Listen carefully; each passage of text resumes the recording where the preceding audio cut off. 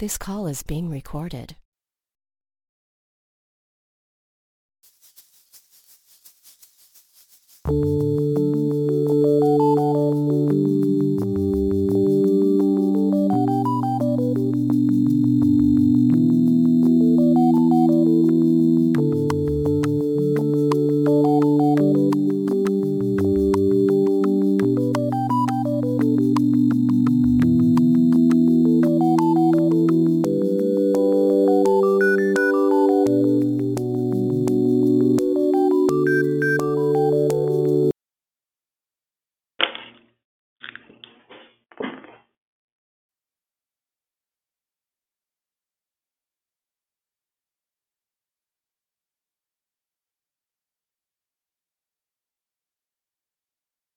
Hello.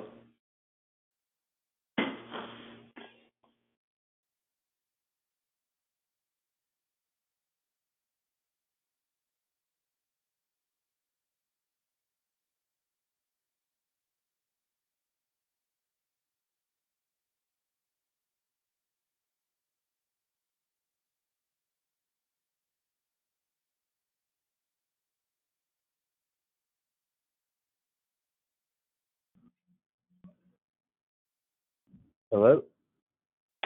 Yep, Gallagher here.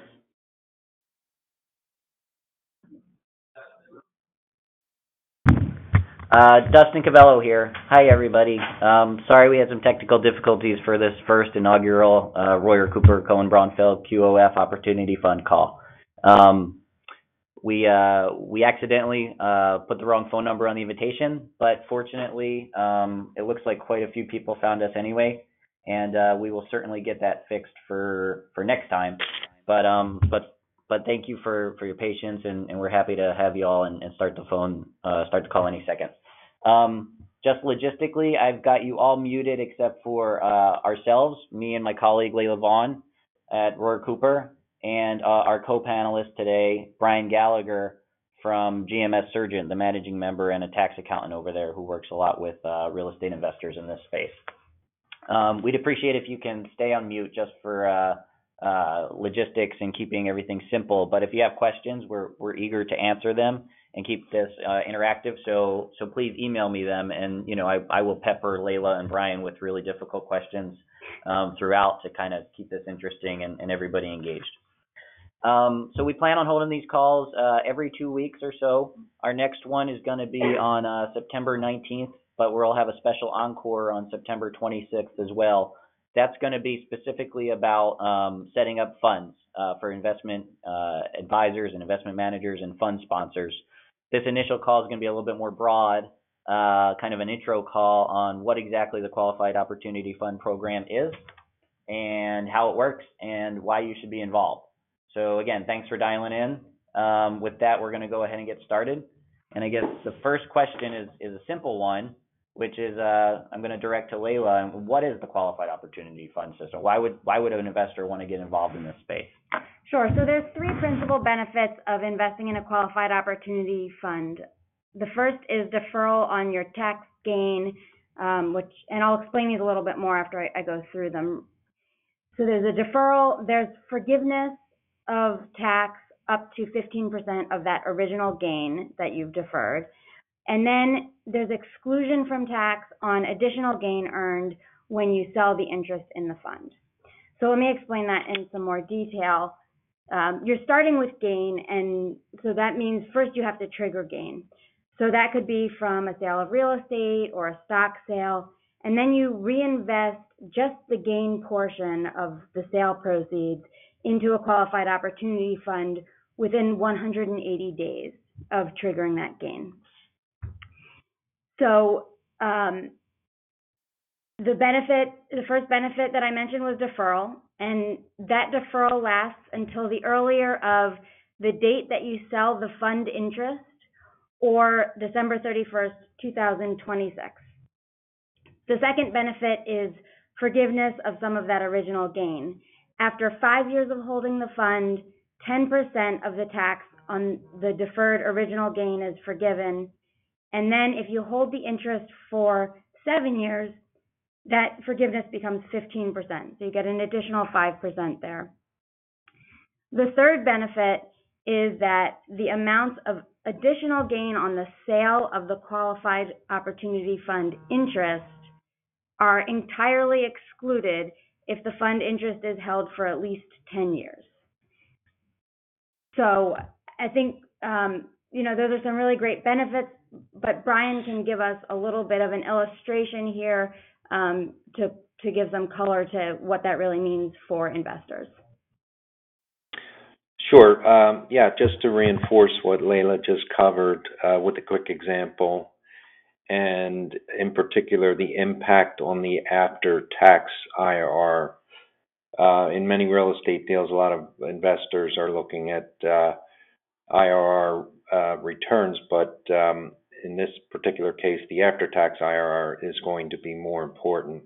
So let's say on June 1st, as an example, 2018, a taxpayer enters into a sale that generates a $1 million capital gain. As Leila indicated, it could be from the sale of a business, Comcast stock, etc. And then on September 30th, well within the 180 days, that taxpayer contributes that entire $1 million of capital gain into a qualified opportunity fund. Initially, the taxpayer is deemed to have zero basis in that transaction. I'll touch on that a little bit later. Fast forward 5 years, September 30th, 2023. Taxpayers' basis in that qualified opportunity fund increases from zero to $100,000. That's the 10% that Leila mentioned. So after 5 years, there's a haircut of 10% on the tax that's going to be due. Fast forward another 2 years, September 30th, 2025, after a 7-year hold, the taxpayer's basis in the investment increases from $100,000 to $150,000, so cumulative 15% haircut. And if they had sold in between there, they would recognize that 15% benefit. On December 31st, 2026, as Leila mentioned that date, and that's just a date. That's not a 5 year. It's got nothing to do with the 5 years or the 7 years. It's just a date the Congress picked. Taxes due on $850,000. So the $1 million that gain that was deferred minus the $150,000 haircut, 15%, and $1 million of deferred, $850,000 of deferred capital gains are taxed. And at that point, the basis in the Qualified Opportunity Fund is increased to $1 million. Now, one more step in the process, and as Leila mentioned, after 10 years, if the taxpayer held the investment for 10 years, and in my example here, let's say that the investment grew from their original $1 million investment to a $2 million fair market value. So their investment doubled. In this situation, the basis in the investment is increased to the fair market value. So there is no tax on the appreciation on the investment under a 10-year hold. So obviously that's very significant and impactful to the IRR. The impact on the IRR is throughout the entire holding period. So the deferral early on impacts the IRR. The 10% haircut at 5 years impacts the IRR. So early on during that 5 to 7 year hold period, it could be as much as a 30% increase in the after-tax IRR compared to a regular real estate deal outside of a zone. If the taxpayer was to hold for 10 years and get that ultimate exclusion of tax, then the IRR could be affected as much as a 50% increase over and above what would be reflected outside of the zone. So hopefully that example kind of shed some light on what Leila described. Yeah, and Brian, just to kind of pull that apart a little bit more, it's almost helpful to think of it as two parts, right? You have an exemption on the investment inside the qualified opportunity fund as long as you hold it 10 years, basically forever, right? If that's worth $100 million in 2030 or $1 billion in 2040, you're never going to be taxed on that capital gain, right? And then you have yeah, hopefully we get some clarity on that, Dustin, with regulations. The way it's written right now, the way my interpretation is that the basis has increased the fair market value at that 10-year anniversary. So what happens after that point will be clarification in the regulations. Right. Yeah. Okay. All right. Let's circle back to that. But the second part of it is is on the rolled over capital gain, right? And you're gonna be taxed at that, assuming you hold long enough on 2026 period. So Correct. you're either gonna be taxed at 100%, 10% or 15% of not rates, but that amount of your gain is gonna be subject to tax. So that creates some timing pressure, right? Because in order to get the maximum benefits on that piece, on your rolled over capital gain, you got to have the 7 years, right, to have a 15% forgiveness of that gain, right? That's correct. And so basically there's you got to cash get flow. it in 18 or 19 in order to get 7 years by 2026. That's correct. Yep. And so I guess the question becomes, okay, great. As Brian said, the IRR benefits can be magnificent, but what exactly is a qualified opportunity fund? What exactly is Congress asking you to do? And I guess I'll field that just real quick. At a high level, this was supposed to spur investment in blighted areas or underinvested areas that were subject to economic development. And the way they did that was, again, to exempt capital gains on your investment in that in that type of area. And the first part about the exemption and deferral on your rolled over capital gain was really supposed to alleviate the toll charge for that. I would have to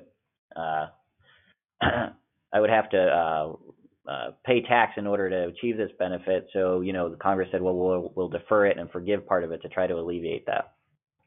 But again, the point of it is to trigger investment and cause investment into these areas. So a qualified opportunity fund is basically an entity. It's probably a partnership or a corporation. Most funds at this point are being set up as limited partnerships. It's a little unclear into the statute whether it could be an LLC, but for the most part, it's a limited partnership that at certain dates has 90% of its assets basically property inside these geographic areas. And that creates some timing issues too, because the testing dates are on your 6th month and your 12th month of the calendar year of the fund, with the first being the end of the end of the calendar year. So if hypothetically somebody was going to start a fund, it would be tested. If somebody was going to start a fund today, the testing dates to see whether it's a qualified opportunity fund would be December 31 and June 30th, with the caveat and the assumption that they're basically going to be on a calendar year, right? If they have a business reason to be off a calendar year, then they might have different testing dates. And that becomes one of the key planning areas too, because if you're setting up a fund to acquire real estate and develop it in a zone, you're going to want to make sure that it qualifies and meets the testing dates. But it might be challenging if you set up an LOI to buy property in October to meet after you call your capital to actually meet that December 31 deadline. So if you could get off a calendar year, you might have some better breathing room there. So that's one of the areas that investors and fund sponsors really should look at, is what their calendar year is. So again, but once you have the fund set up, it's got to have 90% of its assets invested in qualified opportunity zone businesses, which is really entities or assets, tangible assets located in the zone. There's a lot of kind of color around that as to whether your intangible assets count against you, and it becomes a pretty mathematical test. But at a high level, and you should certainly have tax advice and tax advisors working alongside you to just confirm and clarify that you qualify. But at a high level, basically what they want you to do is invest in the zone, right? And then the other piece of that is just investing in the zone, like a buy and hold. This is a question we get a lot from investors. A buy and hold strategy isn't going to work, right? So Leila, what would a qualified opportunity fund have to do in order to get good property for purposes of that 90% test? Sure. I mean, typically you're looking at acquiring assets after 2017 to either hold them in the original use or to substantially improve those assets. And so when we're talking about original use, that's the first use that to which the property is put. And when you're talking about substantially rehabbing property, there are some specific tests under Section 168 regulations that, until we have specific regulations under the QOZ rules, we would probably look to those regulations for guidance there. And then the other test is substantial improvement. And what the code requires for substantial improvement is, I can casually say doubling your basis. So if you acquire a building and your basis in that is $1 million, you want to make improvements of an additional $1 million. But there's actually some complication that I've started to see when looking into this for clients that, if you're talking about an existing business that needs to be substantially improved, there may be a number of different categories of assets, not all of which can be substantially improved, or not all of which, the business objectives would dictate substantial improvement. And obviously we don't want to have tax completely driving a business here.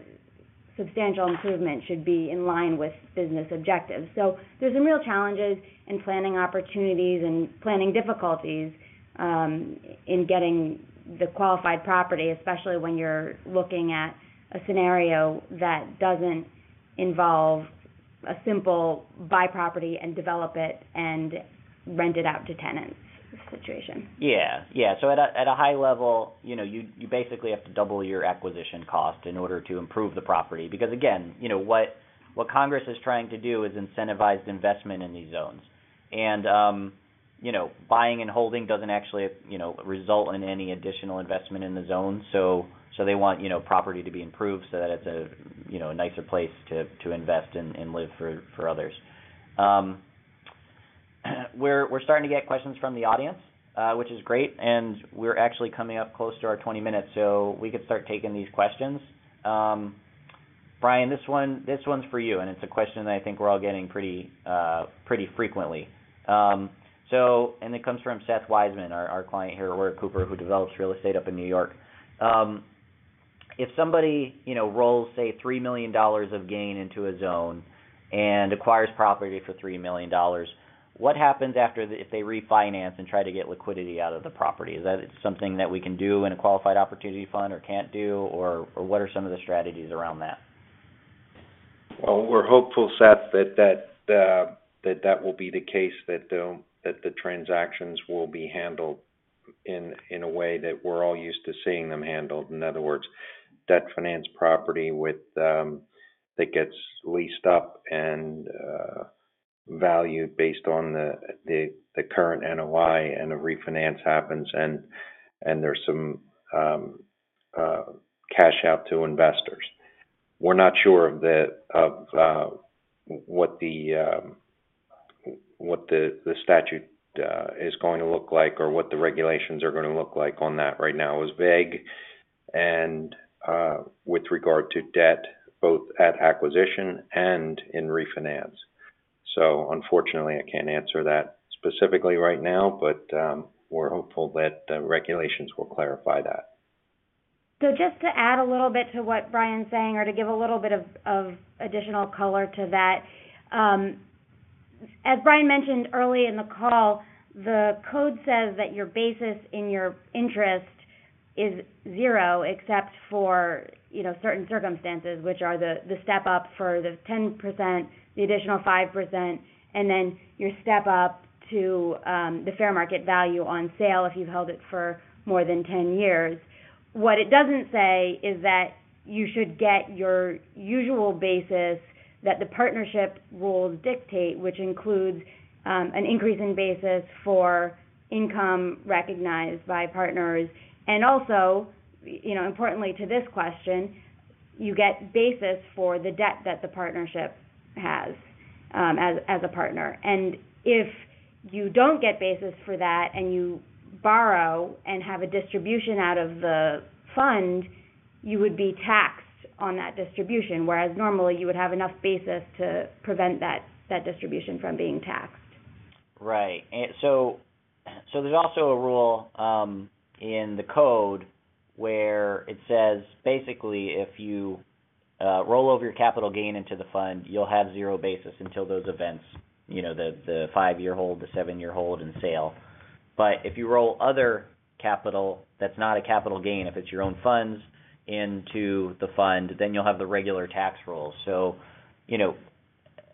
Brian's certainly right that it's a little unclear at this point how exactly that plays out under the current law, but I could certainly see a scenario where when the regs come out, the rule is the debt would be treated like rolled in capital that's not attributable to your capital gain. And if that's the case, you should get basis and be able to take a distribution.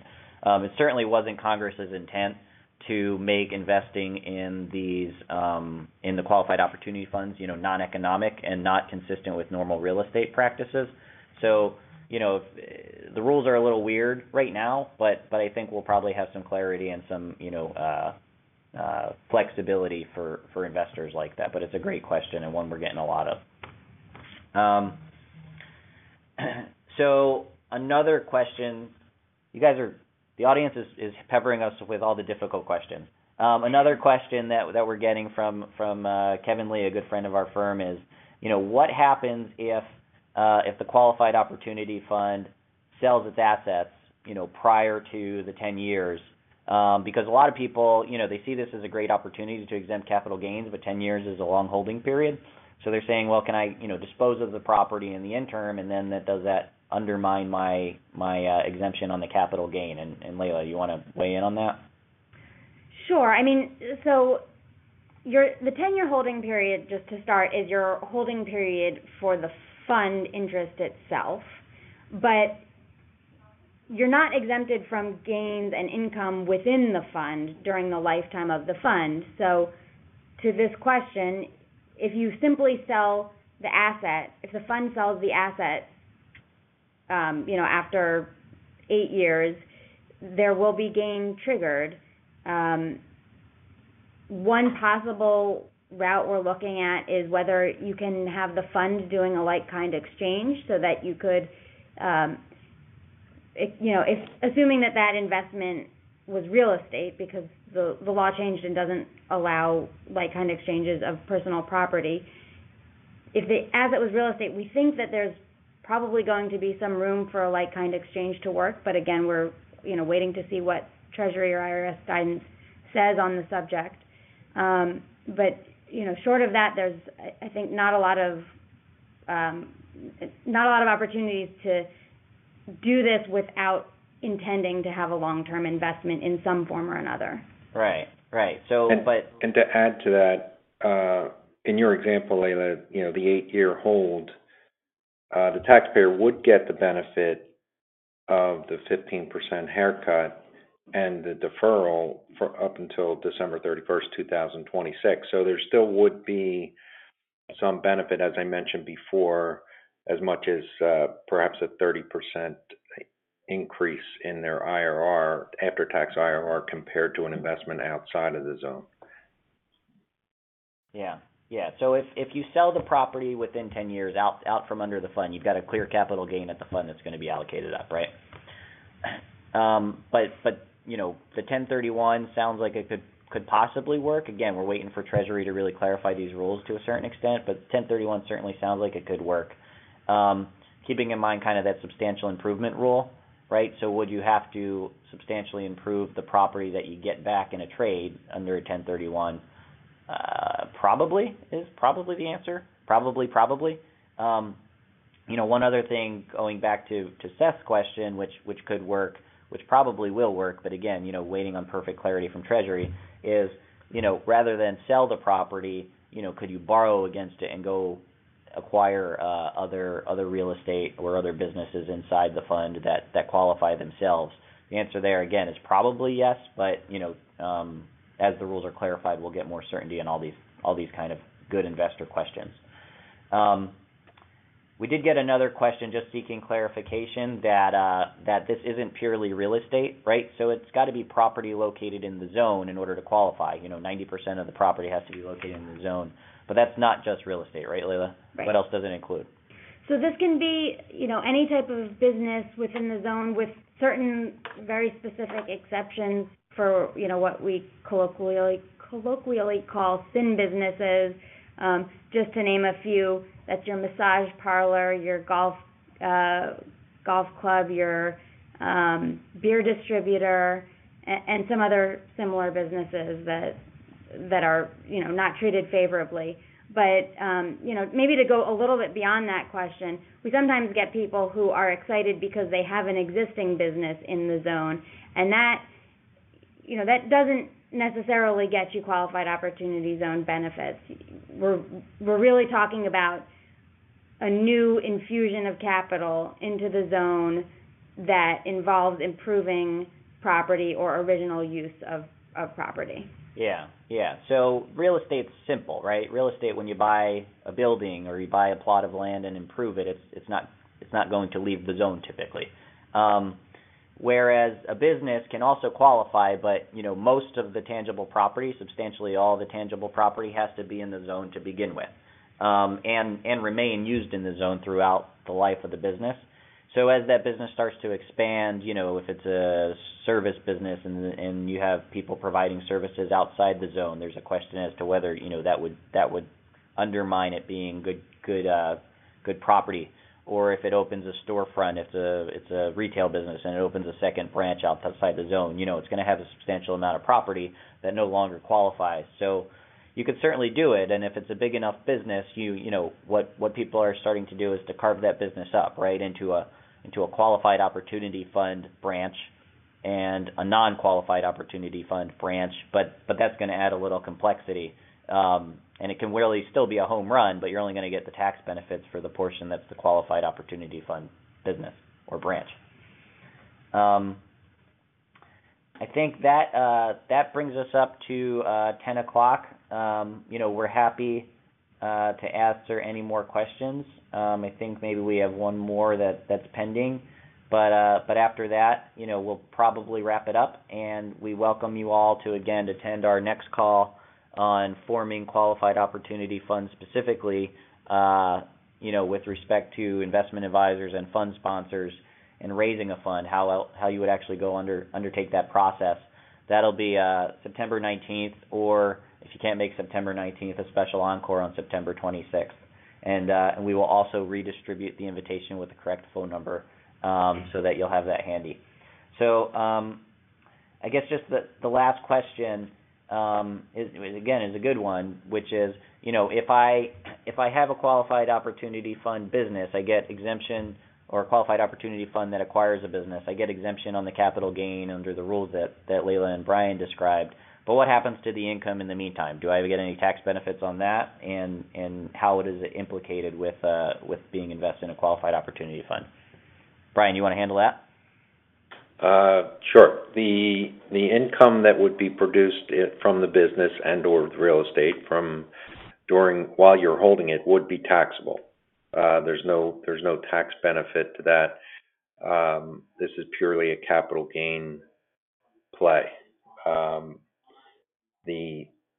And as mentioned before, it's both the intention is to free up gains as well as increase investment in these zones.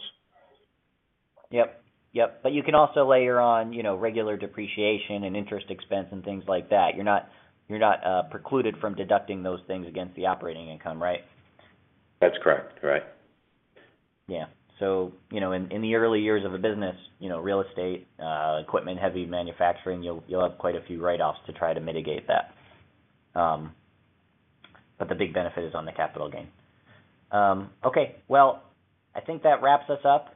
Thank you all very much for attending. We hope to see you again, and keep on the lookout for our invitations as these rules are kind of clarified and the investment structures are really tried by the industry and fine tuned by investors and real estate developers.